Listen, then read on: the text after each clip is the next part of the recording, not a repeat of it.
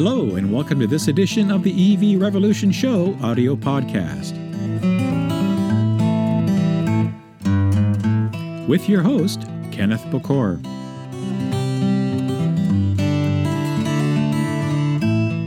This is episode 45, recorded on December 28th, 2022. This episode of the EV Revolution Show is sponsored by File Sanctuary. Need a great web host for your business?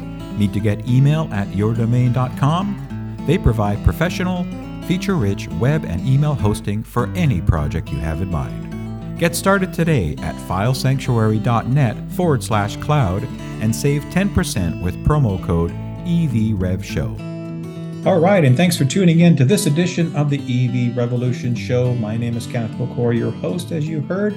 Appreciate you taking the time to listen to my audio podcasts. As you folks know, I always try to find different people that are working within the electric vehicle market space globally about what's going on different facets of that market space. And I'm very stoked and happy to have a company gentleman from this company on the line today that I had not heard of. Company's called Enviotech, and I have their CEO, Mr. Phil Aldridge. How are you, Phil? Very well. Thank you so much. Appreciate it. Pleasure to be here. Great. Thanks for taking the time. We're filming this during the Christmas break, so we're all kind of jumping in when we get a spare time to do this. Hopefully I pronounced your last name right, because I didn't ask you prior to going on air here? No, that's good enough. It's with an O, Aldridge. Aldridge. Okay. But it's close enough. All right. Well, my fans know that I always butcher your name, so I try to get it right. So again, thanks for taking the time. And it's a very interesting company that I discovered here from when you guys reached out to me wanting to chat. So you guys are a US-based manufacturer of purpose-built all-electric zero-emission vehicles and zero-emission drivetrains that are targeted primarily at the medium to heavy-duty commercial fleet type vehicle uses. And we're going to get into that. I know if you go to the website, you've got logistics vans, right-hand drive vans, urban trucks, cutaway vans and such, but you've got more stuff coming for 2023. So I'm certainly excited to get to know you guys a little bit more. Maybe, Phil, you could tell us a little bit about the origins of Enviotech and tell us where you guys have come from. Sure. Well, it's kind of a long story, but without dragging it all out, we're two brothers, my older brother, David, and myself. And you probably heard along the way, of the two brothers, but we were the original founders of a company that was called Green Power Bus way back. Mm-hmm. And so long story short, Green Power got themselves publicly traded off the NASDAQ. And once they got up there, sort of without getting into the ins and outs of all the stories and the legalities, but, the board thought it was in their best interest if I wasn't their CEO anymore. And previously to that, about 2 years prior to that, they decided that my brother, as their engineer, they didn't care for him too much. So my brother went on his own, and he went out and he ended up working for Penske, got into the light duty and medium duty truck business. And he was a maintenance director maintaining vehicles. And sort of after I ended up leaving from that company, my brother had reached out to me and said, "Hey, Phil, what are you doing?" And I just said, "Well, I don't know. I'm kind of gonna just think about retiring and taking it easy." And he said, "Listen, I've left Penske, and but I want to talk to you about this truck space that I'm in." And I'm like, "What about it?" So we got talking about that, and long story short, EVT was born. Mm-hmm. And so without my involvement, but with my brother's involvement, and what happened along the way, six or so months later, I received a call from a bank or a number of bankers, private investors that were involved with a company that used to be called Automani. And Automani was a company that sold electric drive systems. Mm-hmm. They asked me if I was interested in looking at that company. I knew of the company, and I knew that they weren't doing very well at all. In fact, they were pretty much finished, I think. And but I told them, I said, "Well, what's up?" And they said, "Hey, Phil, maybe you'd like to look at a deal for us. Maybe we could do something together." So long story short, I told them I was interested in looking at the deal, so long as we could get control of the company. We got control of the company. They were trading off the pink sheets at that time at around 7 cents, 7, 10, 12. Mm-hmm. And so we made a deal to take them over, get rid of a bunch of explosive warrants that they had. We did a funding, which included about $26 million, give or take. Mm-hmm. We acquired EVTV or EVT, which was my brother's company. We acquired that company, put it in there, changed the name from Automonte and the ticker to EVTV, for Envirotech vehicles. Mm-hmm. We ran it off of the pink sheets for just under about a year and a half, I think, and got the company to the point where it was strong. We were, making some really great progress. We rolled the stock back and uplisted it back to the NASDAQ. And so we're a small cap company on the NASDAQ, doing very well. And we're just excited to be here. So that's the story, the real fast down and dirty story of how two brothers are back working together. Well, that's usually how, the land of opportunity works, right? In the United States here. Things can happen in mysterious ways, and the way that the market has changed over this last decade, certainly within the last 5-6 years, as we've seen it accelerate, creates a lot of opportunities. So EVTV, so Envirotech vehicles, you mentioned the truck space, so that's really where you guys are focusing your efforts initially. I'd like to start by telling the listeners that you guys do provide purpose-built platforms, and maybe you can explain the reasoning behind that.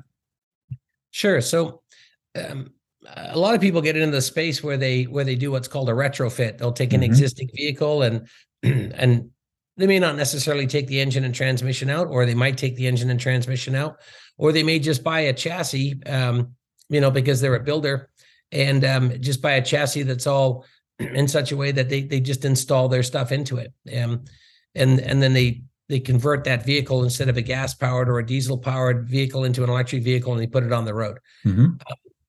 For me, as a vehicle manufacturer, and especially with my brother, with his engineering background and stuff like that, between the two of us, we didn't really like that. And the reason that we didn't like that was because, there's a term in the industry that's called homologation. To homologate means to conform something.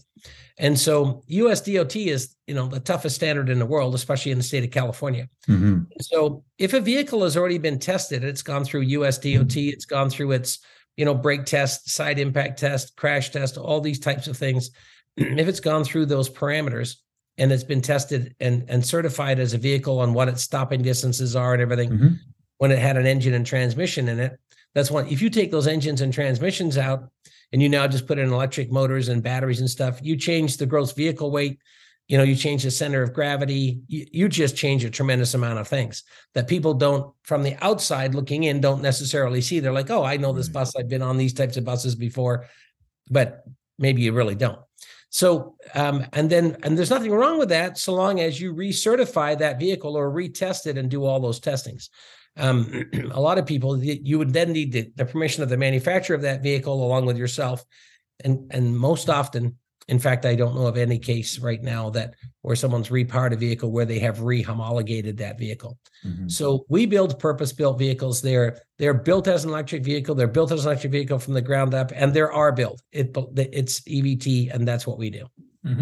So similar to, I mentioned to you before I pressed the record button that I was out at the CAMI plant from GM a few weeks ago with the initial opening of the BrightDrop Group delivery vans. And again, those vans are built on purpose-built platforms, Ultium based, and they're ground-up vehicles. They spent about 9 months retooling that plant to accommodate that. So you're meeting your product manufacturing in a very similar manner, where everything is going to be a ground up to your design and specs, correct? That is correct. Yeah. Excellent. And obviously, as listeners that have been following the EV space know, when you do that from a purpose-built perspective, there are a lot of inherent benefits that an all-EV platform will give you, not only in flat floors, as an example, on the interior space, because there is no transmission hump, but the lower center of gravity, but in increased structural rigidity and a lot of benefits for safety and operational elements there that sometimes people don't really talk about. They just talk about interior space. So so I think that that's a great approach that you guys have taken, and that you guys have already started to deliver products. This is not a startup company here, folks. This is not somebody that's saying in 2-3 years we're going to be, delivering products. You guys have started delivering products. And what was your first product? I think that you delivered out. Was it one of the logistics vans? Yeah, so we delivered out. We released them at the same time. So a little Class 4 truck and a logistics van. Our logistics vans are, just like everybody else's van, I suppose. But they do have dual wheels on the back, and we have them in a high roof and a low roof variation. So the payload is up to 5,000 pounds, or 2,100 kilos, which is or 2,200 kilos, which is a lot. So. Yeah, very exciting. And then in terms of our truck, we used a manufacturer's truck, the cab that drops onto our entire chassis. We used an existing cab, which was really, really great. And the little truck, it's available in a dry box version and a stake bed side. It's available in a dump box. It has a refrigerated unit on it. A number of variations. So yeah, we're very excited about those little trucks and vans. And that gets me excited when you have the flexibility to conform to many different use cases. And I'm going to bring up a little story quickly of some heat that I took when I did a show that covered the Tesla Cybertruck reveal a few years ago. I watched that reveal and I was actually in disbelief for the first half of it, but getting into enough time, it goes, okay, these guys are serious. This is real. And then I did a show, not necessarily criticizing the looks or anything like that. I mean, everything is subjective, and Tesla specs are good. Power and battery systems, they're all pretty good. So where I found that they missed the boat on that particular pickup truck market was the versatility, because it wasn't a frame on design. It was a unibody design. And I understand the reasoning why they did that, but my sense was that it takes away from some of the other market opportunities that Tesla could go after, like Ford has and GM and others, where they have that frame and body design, where you can get these cutaway vans and these type of trucks, and you can build almost any kind of configuration. You need a welding rig truck, you need an EMS truck that has this kind of configuration, so on and so forth. And that's something, you can bolt on stuff to a Cybertruck as an example, but there's only so far you can go with that. And the degree of customizability for the use cases that the commercial marketplace needs are almost limitless in some cases. So you guys, with that in mind, are producing products that give clients that capability, correct? Absolutely. And I think you hit the nail on the head there. You really need to be able to decide, I'm not an Elon Musk, so I don't have, hundreds of millions of dollars. And so, and we can't afford to make any mistakes. And I mean, any mistakes, we really, we're really a company that measures 50 times and cuts once. And when I say 50, I really mean 50, because it's one mistake can ruin you. So we really, really paid attention to, like, who are we and what are we doing? And we decided that, hey, we're a commercial applicator. We're in the commercial space. And so we're not in, the consumer space. So the consumer, and the reason we weren't in the consumer space really wasn't just from the application side of it, was actually more from the true, zero emission side of it. So the way I looked at it is that, I left it late in life to get married. I have young children, and I'm 60 now, and I have if you'd imagine, an 8-year-old son and a 5-year-old daughter. And so, to me, it's I really wanted to be in the commercial space, because that's where most of the pollution, NOx gases, all that stuff comes from. The average person, who buys a Tesla or a Nissan or something like that, climbs in their car and drives it 25 kilometers or 15 or 20 miles to work or whatever that is each day, and then parks it there all day and then drives it home, really doesn't cause a lot of pollution. But a little Class 4, little Class 5 truck, and people say, what's a Class 4, Class 5 truck? Imagine these little delivery trucks running around the city that are delivering, pop cans, or they're delivering their meat deliveries, or the little dry cleaners, or the plumbing trucks, or any of that type of stuff. Those deliveries, that are running around delivering that stuff.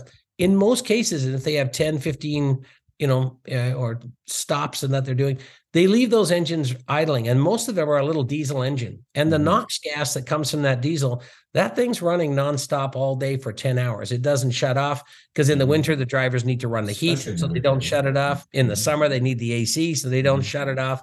It's running all day. An electric vehicle doesn't have those issues, because you can run your AC, you can run your heat, and you don't have those NOx gas emissions. And NOx gas is the real killer. NOx gas is that stuff that sits in around 1,000, 1,200 feet over the city, and it mixes with exhaust and causes, it's terrible stuff. And so we really wanted to have an impact on the emissions side of things, rather than just the consumers, like, well, let's just sell as many as we can and get it out there. Like, no, why are we doing this? And so my brother and I, he's a brilliant engineer, and it's a real privilege to be able to get back and to be working with, his name's David, and to be working with him and stuff like that. And so between the two of us, there's a little bit of sibling rivalry, because I'm his younger brother and I'm the CEO. Yeah. So, he's as soon poke me in the eye sometimes as talk to me about things, but underneath it, the fundamentals of why we're doing what we're doing are, we're rooted and grounded in some very strong areas. And so emissions is one for sure. And then, of course, and then the consumer side of it in terms of, or should I say the commercial side of it in terms of the vehicles we sell. Now, those vehicles, I was looking at a picture of the Cutaway van as well, which again, it just has that front part of the van, and then the rest is all just a chassis where you can do whatever you want with it, whether it's a flatbed tow truck type of environment where it needs to have a ramp and system, or you can build it out any other way, which I think is great. So you've delivered if we start with the logistics vans, kind of like your Sprinter vans and these kind of things that you see running around out there, the Transits of the world. What kind of range are you seeing your clients get? So battery range and sizes on that. Of course, that varies by driver. So we advertise the following, and people say, why does it vary by driver? Well, some people are on the throttle, off the throttle, on the throttle, off the throttle, on the throttle. If you have constant throttle, obviously it's just like your car. If you consistently hold your foot on the accelerator and just maintain a nice, easy, you're going to get better fuel mileage. So it works similarly the same. But so the market that we are in, what we target market is what they call the last mile delivery space, or the commercial delivery routes, that are within cities and stuff. We're looking at the commercial dry cleaner, the commercial electrician, the florist. We deal with floral shops and stuff like that. If you could imagine out in the Southeast, a lot of mobile libraries and types and things like that. And we really look at that. But most recently, we've done prisoner transport vans around the state of Georgia, where we're delivering prisoners to and from the court and stuff like that. And we just had a whole big thing on them. And so they're very excited. They're operating our vehicle now. It's in service, and they're delivering prisoners to and from the court system. And traditionally speaking, every one of those clients generally operates between 75 and 125 miles, sometimes 150.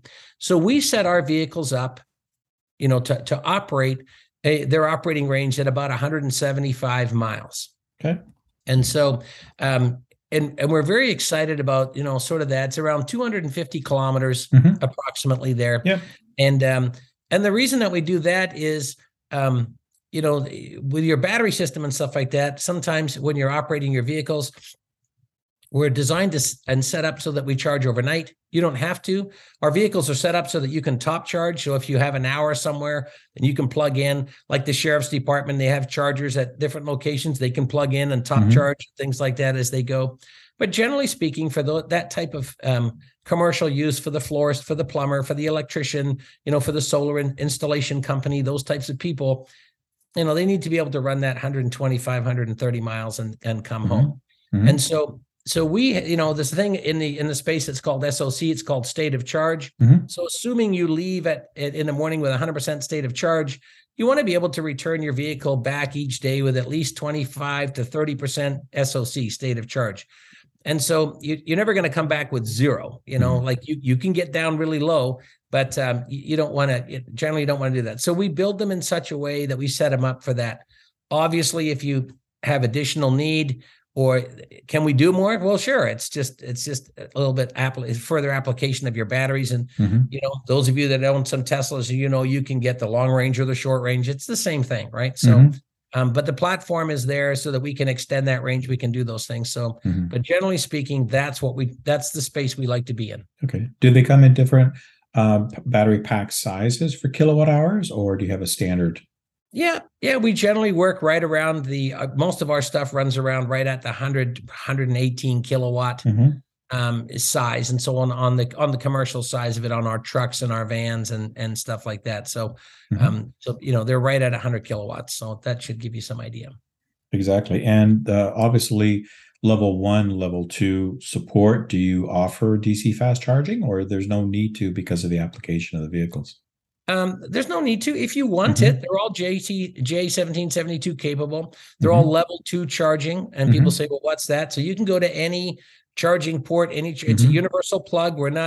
It's not like Tesla. You can't plug it because Tesla has their own deal, but you can go to any universal, any level 2 charging station around the city, municipal yards, or whatever it is, and stuff like that. There's an onboard charger on the vehicle.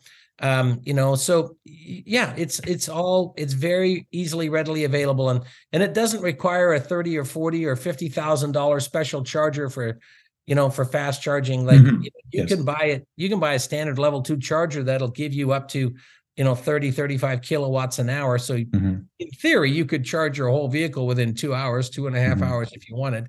So most commercial applications, the people that we're doing business with, the plumbers, the dry cleaners, some guys take them home and they've got a charger they can plug in at home, just like you would do with your Tesla. And then some return them back to the yard, and then they plug them in back at the depot where they park at and stuff like that. So we set ourselves up for that overnight charge. But the vehicle is also designed for what we call opportunity charging. So you can, opportunity charge along the way. Great.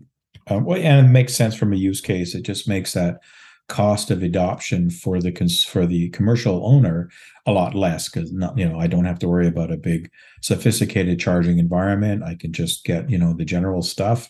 I could even use a 110 plug if that's enough, if that works enough for me, right? Through a mobile charger.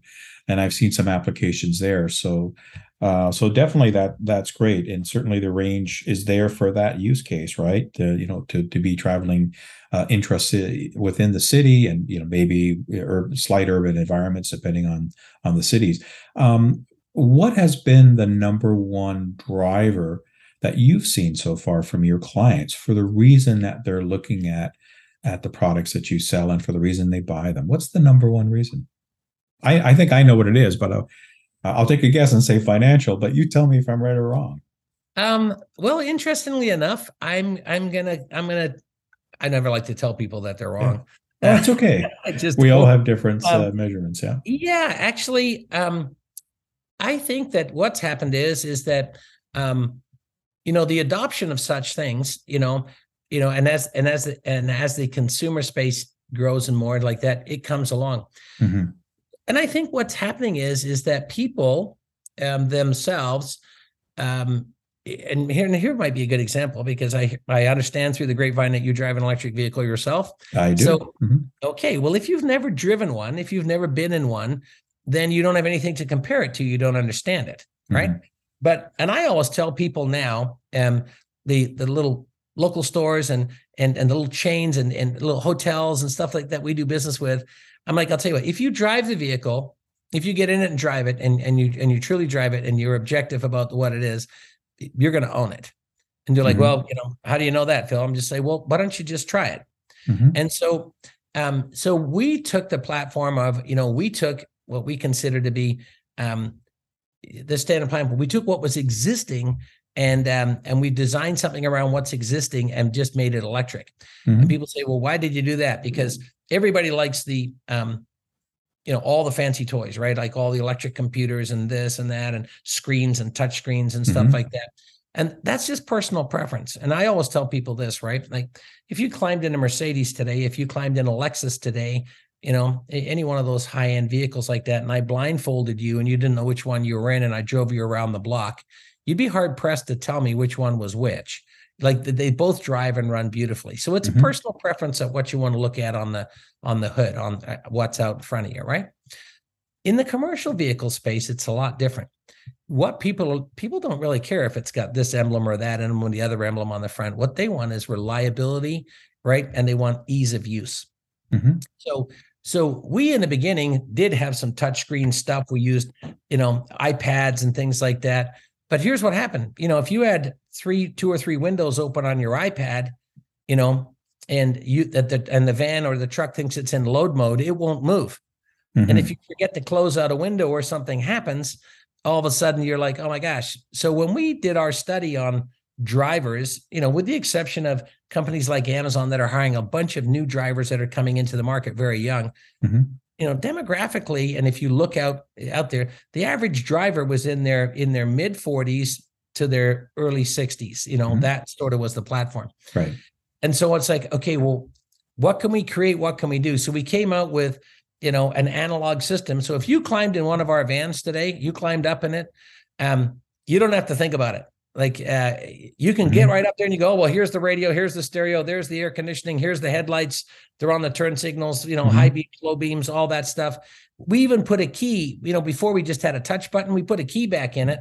And now you twist the key so the ignition comes on and the gauges go up and down. Then you twist the key like you're trying to start it. There's nothing to start, but by twisting the key, it'll say ready on the dash. Right. And all of a sudden, the application became very simple. And everybody we totally understand this. And so it goes and it moves. So I know I got off track there, but to answer your question and get back to your question, here's what it is. More and more people now are starting to realize from the commercial standpoint that, hey, listen, you're telling me, and there's a little bit of financial gain because they do get some stuff on new vehicles, but that's not enough for them to say yes. And so they're looking at it going, hey, I can't make a mistake here because I can't, this isn't like all of a sudden my wife's car has got a dead battery and I'm going to take mine and go. These need to move, right? They need to get going. So when they start thinking about it like that, fleet managers and people are like, okay, wait a minute, I want to be careful. But here's what it all boils down to. Right? If you can show somebody, and you can not just show them, but demonstrate to them that this is going to do exactly what it is you're doing now every single day, it truthfully is going to save you money because, and especially with the price of diesel and fuel these days and the way things are going, here's how it's going to work. It's not going to save you money instantly, but over the course of the next few years, and commercial operators are looking at that. And it's good for the environment. It's not just getting rid of NOx gas. When you're inside a city, and this is something that the other side of pollution that people forget about, at a bus stop, for instance, over at when the vehicles are idling and running, the noise pollution is intense. Yeah, you don't have any of that. It's all gone. So here's what I love about people in the space that we're in. All of a sudden, they're just like, all right, you know what? Tell you what, you've proven yourself. It's good. We've driven it. We've tried it. We like it. Yes. And they just get on with it. And so it's not really so much financial. It's about the application on the commercial space. They just want to make sure, like, hey, if I buy 10 of these things and 8 of them go down, what am I going to do? Well, they're not. And so here's what it is. And so, if you remember, and, you're old enough to understand, see this, the adoption when we went from gasoline into the diesel engine, there was a huge wave. And people are like, what's with this diesel? They're loud and they're noisy and, they run at half the RPM. It's only 2,000 RPM instead of 5,000 at maximum, blah, blah, blah. And they're like, I know, but they got more torque. They got this, they got that. This is where we're at in the EV space today. You are on the forefront. And I always tell my brother and the people that are with us, hey, we're not just on the forefront. We are actually up on top of the wave. We're riding that wave. We're one of the first waves. And we're going home. We're coming up onto the beach. I promise you, we're coming up on the beach. We just stay up there. And so, and people are doing it. They're starting to, everywhere you look now, you're seeing more and more and more EV. What does that tell you? Right? What it tells you is that consumer confidence, not just on the personal side, but on the commercial side, is up. People are like, you know what? You're right. Why not? Yeah. It makes sense. And so, and for me, that's really what it's all about. Yeah, knowledge is king, and you hit the nail on the head there. When consumers and commercial organizations find out how reliable and easy to use EVs are, because there is this FUD factor, there's this fear of the unknown. And, that's part of what I do, why I do what I do. And I also volunteer with organizations like EV Society of Canada, which is equivalent to EVA. I run local chapters. I do tons of public events and speaking and things like this about EVs to help educate and answer questions and peel away at the FUD that's out there. I had one lady talk to me and say, if somebody told me that you can't leave your EV plugged in overnight because once it gets to 100, if you leave it plugged in, the batteries will explode and catch fire. And I said, well, that's not how it works. Let me explain to you how it works. So there's all this stuff out there, and especially on the commercial side, you're absolutely right. They need that reliability and ease of use even more. I mentioned financial mainly for the fleet organizations, because when they run the numbers and look at the total operating costs and what the time to get the return on that initial higher investment is, it makes a lot of business sense, especially when they're driving 20, 30, 40,000 miles a year, or whatever that case is, putting these vehicles to use. Now you're seeing your maintenance costs come way down, your operating costs come way down, because electricity is much cheaper than fuel and this kind of stuff. So it's a great market to be pushing electrification. And I totally agree with you. I think people have now accepted EVs as kind of the norm. They're not this far fringe, bunch of tree huggers that drive around Nissan Leafs or Mitsubishi i-MiEVs and this kind of stuff way back when. These are now here. All the major OEMs have strategic plans. Some are moving faster than others. They're all spending billions and billions of dollars on the marketplace to tool up and to bring more models to market. So it's not a pipe dream anymore. It's the reality. So the space that you guys are servicing is very critical and very needed. And it gives those smaller businesses and organizations now an opportunity to get into that space, right? Rather than, having to wait. Mm-hmm. Yeah, you're absolutely correct. It's like, consumer confidence and in the commercial side, before, when people were doing cost comparisons, like, well, this one cost me this much, and so I'm going to plug this in. It cost me 12 cents a kilowatt to charge it, and I'm going to spend this much on gas. Mm-hmm. And so they take out their ruler and they measure what the expense is on gas. They forget about, okay, well, your oil change every 5,000 miles, or maybe you only run every 10,000 miles mm-hmm. or 10,000 kilometers. But what does that cost? Mm-hmm. And it's not just the oil, but it's the filter, and it's not just the oil and filter. I'm like, well, I can change my oil for $59. What's the big deal? But what did it cost you to get the van there? Like, somebody had to drive it there. It didn't show up on its own. It didn't fly over there. It didn't get there by itself. So what about the $30 an hour? You took a guy to drive the van over there and bring him. Oh yeah. Well, what? No, but it's a real cost. Like, let's really talk about it. Yeah. And all of a sudden your $59 oil change, including labor and time and everything else, and vehicle out of service, is more like $250 mm-hmm. because that vehicle isn't doing what it's doing. And they're like, okay, well, what happens when I go to service this?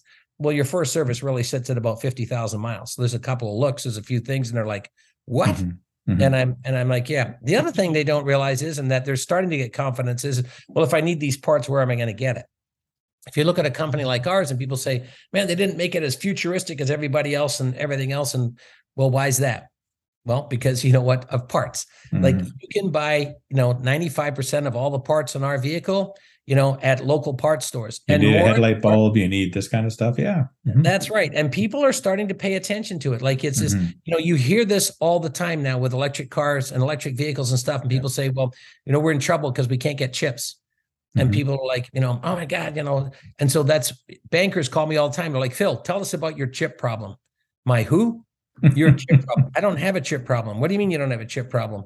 And I just say, well, and it's certainly, if you're a banker that's old enough to understand that we grew up in the 60s, 70s, and 80s, mm-hmm. and I know that you share this, right? Like, how many cars in the 80s did we have that, sure, they're not as sexy and nice as they are today, but they had electric windows, and you pressed the button, the window went up and the window went down. Mm-hmm. All those systems never operated through a chip. They were directly wired, mm-hmm. right? So our vehicles are all direct wired. It's a simple thing. It's really, really simple. We don't have a chip problem because we don't mm-hmm. run everything through a chip, and I don't need to run it through a chip. Right. And so, when you start paying attention to those types of details, like we do, and I'm just like, all right, how do we, let's look at from a, literally from a commercial operating standpoint, how do we make this simple, right? Mm-hmm. It's the KISS program, right? Keep it simple, stupid, right? That's totally agree. And that's where we're at. So we're very excited. So that is exciting. No, I love to hear it. And As we wrap up the talk, I want to talk about some of the stuff that's coming down the pipe for you guys in 2023. You mentioned some of the things before I press the record button. So whatever you can let the listeners know here what you guys have on plans from additional offerings for next year. Sure. So we're very excited to share. We haven't we do a great job of like making sure that our product is, you know, fully homologated and certified and done before we get it out there. And you know, we spend a lot of time working on that. So we will be releasing in Q1 or at the end of Q1 of next year. Obviously, we have our school bus, which people have been hearing about. We've been talking about that. So we're very excited to do that. But we have some other product that people don't know that we have. And so, and I'll share with you what they are. The first one is we have a commercial road sweeper or a parking lot sweeper, 6-brush sweeper with, you know, water jets and vacuums and stuff like that. All electric. We're very, very excited about that. You could, and people say, well, what are we going to do with that? Well, if you own if you live in a downtown core and a lot of these commercial buildings or commercial apartment buildings or commercial space or residential apartments, and they can't have trash trucks, you know, before 6 a.m. and stuff like that. And parking lots are dirty. And then these electric sweepers don't make any noise. They're just like, they just run around and do that stuff. So we've got those. We're very excited and we'll be deploying those. We also have developed, and we're very excited. As you know, we build in both right-hand drive and left-hand drive. But we've built a new vehicle it's all 4 wheels and everything else. It's a smaller class of vehicle. It's a class 2, but we've tapered the front end of the car or the truck, however you want to call it. You know, I don't want to tell you what it is yet because we want to get it out there so people can see it. But we've tapered it. It's something completely different than what we would normally do. Like we got into, people say, hey, can you give us something a little more racy? So this one's kind of racy. I'm going to tell you what it is. It's a pretty racy unit. However, what's unique about it is that, you know, it's a single seat driver's position. And so the cab is tapered slightly so that there's no room for passengers or anything else like that. It's, you know, you can utilize it in either right or left-hand drive because of the way it sits and how it's on the road. And they're what we consider to be fast food delivery trucks. It has a heated box or a refrigerated box. It could be used for an ice cream truck. We have them for a little, they also have small dumps on the back if you want it as a dump box. They're going to serve what we consider to be the agricultural community, where, you know, there's square boxes on the back and you can keep lunches, tools, supplies, you know, cutters, trim cutters, hedge trimmers, all those types of things. If you're working down between the grapevines, if you're trimming vines or apple trees or apple orchards, or it's that type of vehicle that, you know, they have a maximum operating speed of about 45 miles an hour or 70 kilometers. We could adjust it if we needed to, but that's where we feel that it's best seated and needed. And it's one of those vehicles that's super easy to maneuver, super easy to park. You can, you know, get it anywhere, very quiet. And but those are sort of the applications that we've been tasked and that we're going after for that vehicle. So we're nice. Very, very excited about that. You know, like a meat delivery truck or fresh fish or anything like that. So you can keep everything frozen in there. Super exciting. So that's one. We also have a forklift, a number of forklifts, but the first ones, excuse me, that we're going into are 2.5 ton and 3.5 ton electric forklifts, you know, with, depending on what your requirements are, they're 2-stage or a 3-stage mast. Those forklifts also can be autonomous. So if you're inside a warehouse and you have programming or mapping inside the warehouse, they can operate on their own and do that stuff. So we'll be releasing those as well. So some really great stuff. We're very excited. Oh, I love to hear that. All these different use cases that traditionally we don't hear about on the news or see on a lot of different shows because people are focused mainly on the consumer side or the sexy stuff, right? As you said, you know, but the everyday workhorses that are out there, you know, there's a big market and movement for that. No, that's great. And now these are all built down in Arkansas is where your headquarters are. Is that correct? Yeah, so almost. So right now we do all of our final assemblies there. And so we're very excited about that. And by the way, I forgot to mention, we do have a class 5 and class 6 truck, which goes up to 20,000 pounds and one up to 27,000 pounds. So they're all arriving. You will see, we've just recently built and we will release the first ones are actually already sold.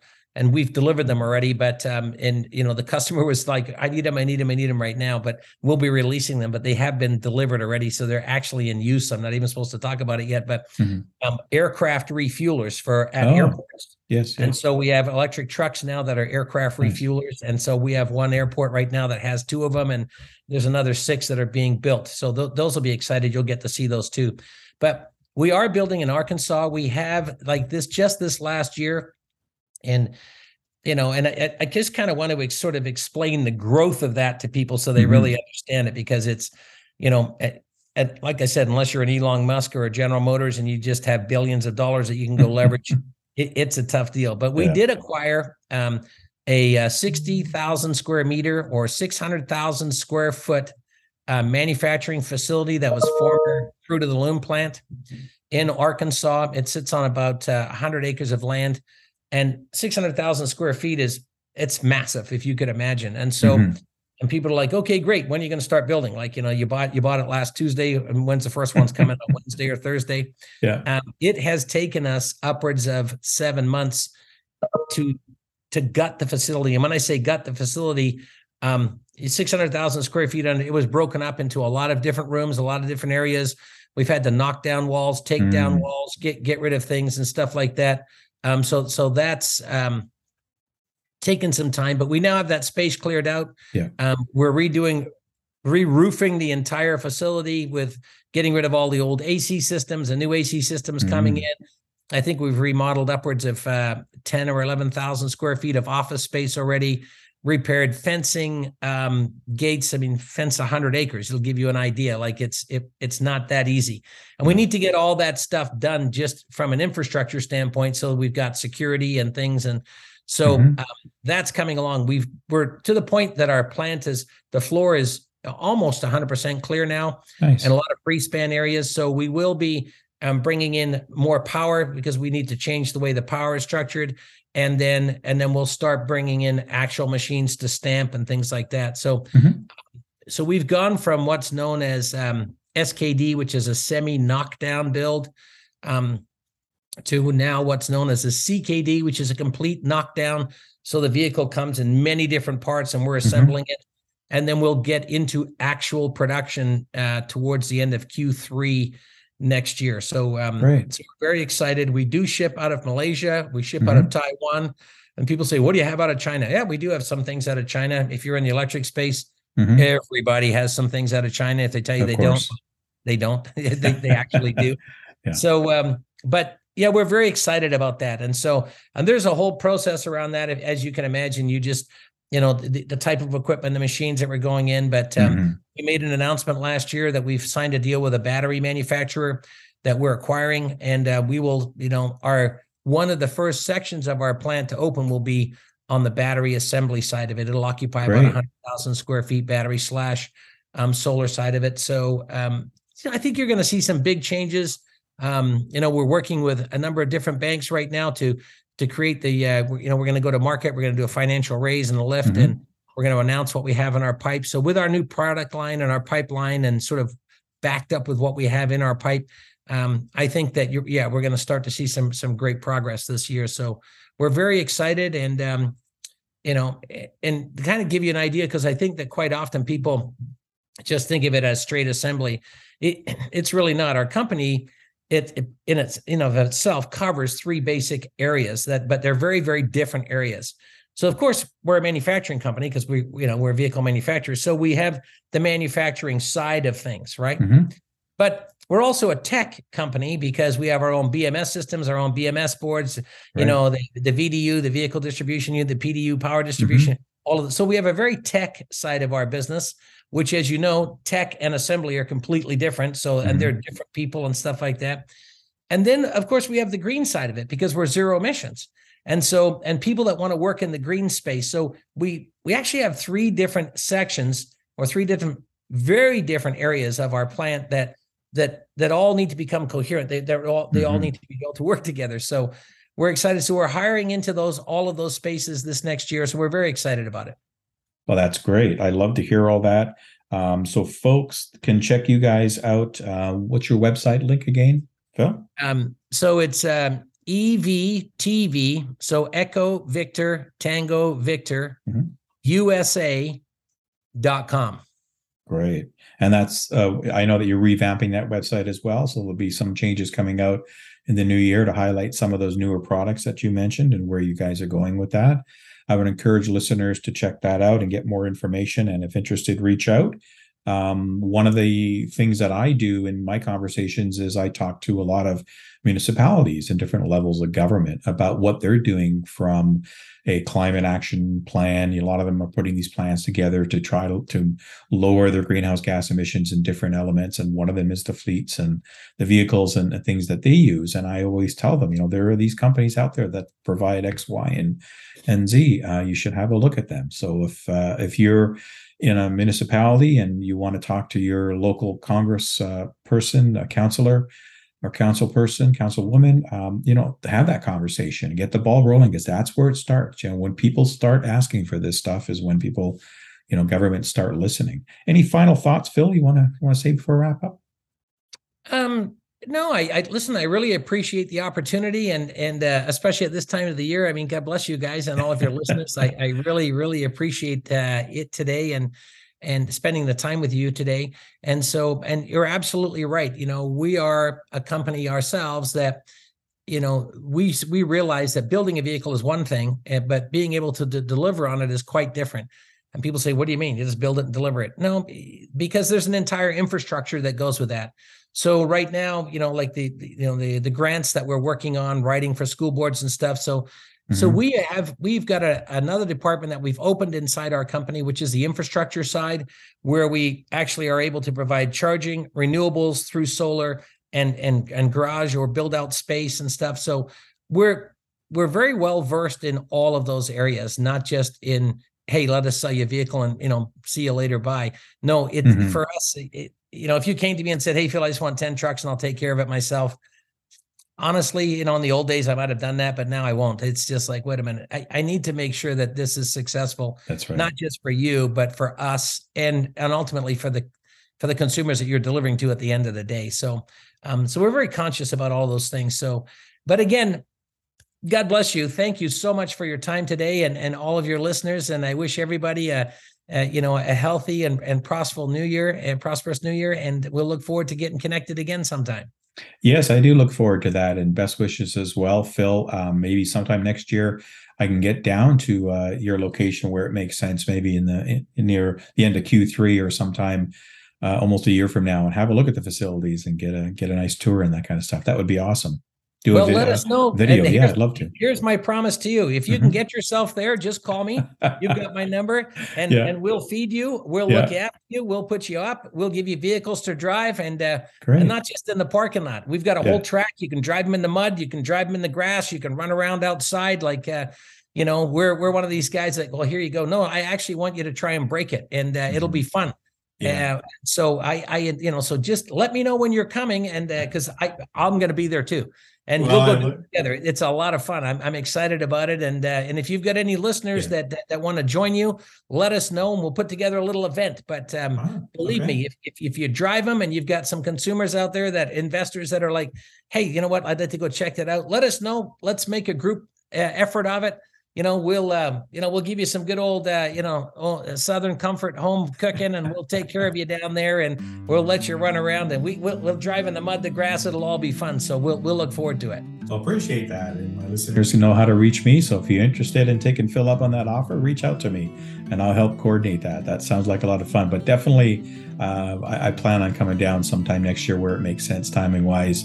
Maybe doing a road trip and coming down for a couple of days and doing some videoing and seeing this stuff, because I think there's lots of stuff going on in the EV revolution, not just cars. So again, Phil Odridge, if I got it right this time, is CEO of Envirotech Vehicles in the US. Thank you very much again for your time. I do appreciate it. And again, all the best to you and your family for the new year. And I do look forward to following up with you in 2023. That's great. Thank you so much. God bless you. I appreciate your time today. Thank you. Thanks again for listening, folks. You can email me if you have comments. Email at evrevolutionshow@gmail.com. Follow me on Twitter at evrevshow.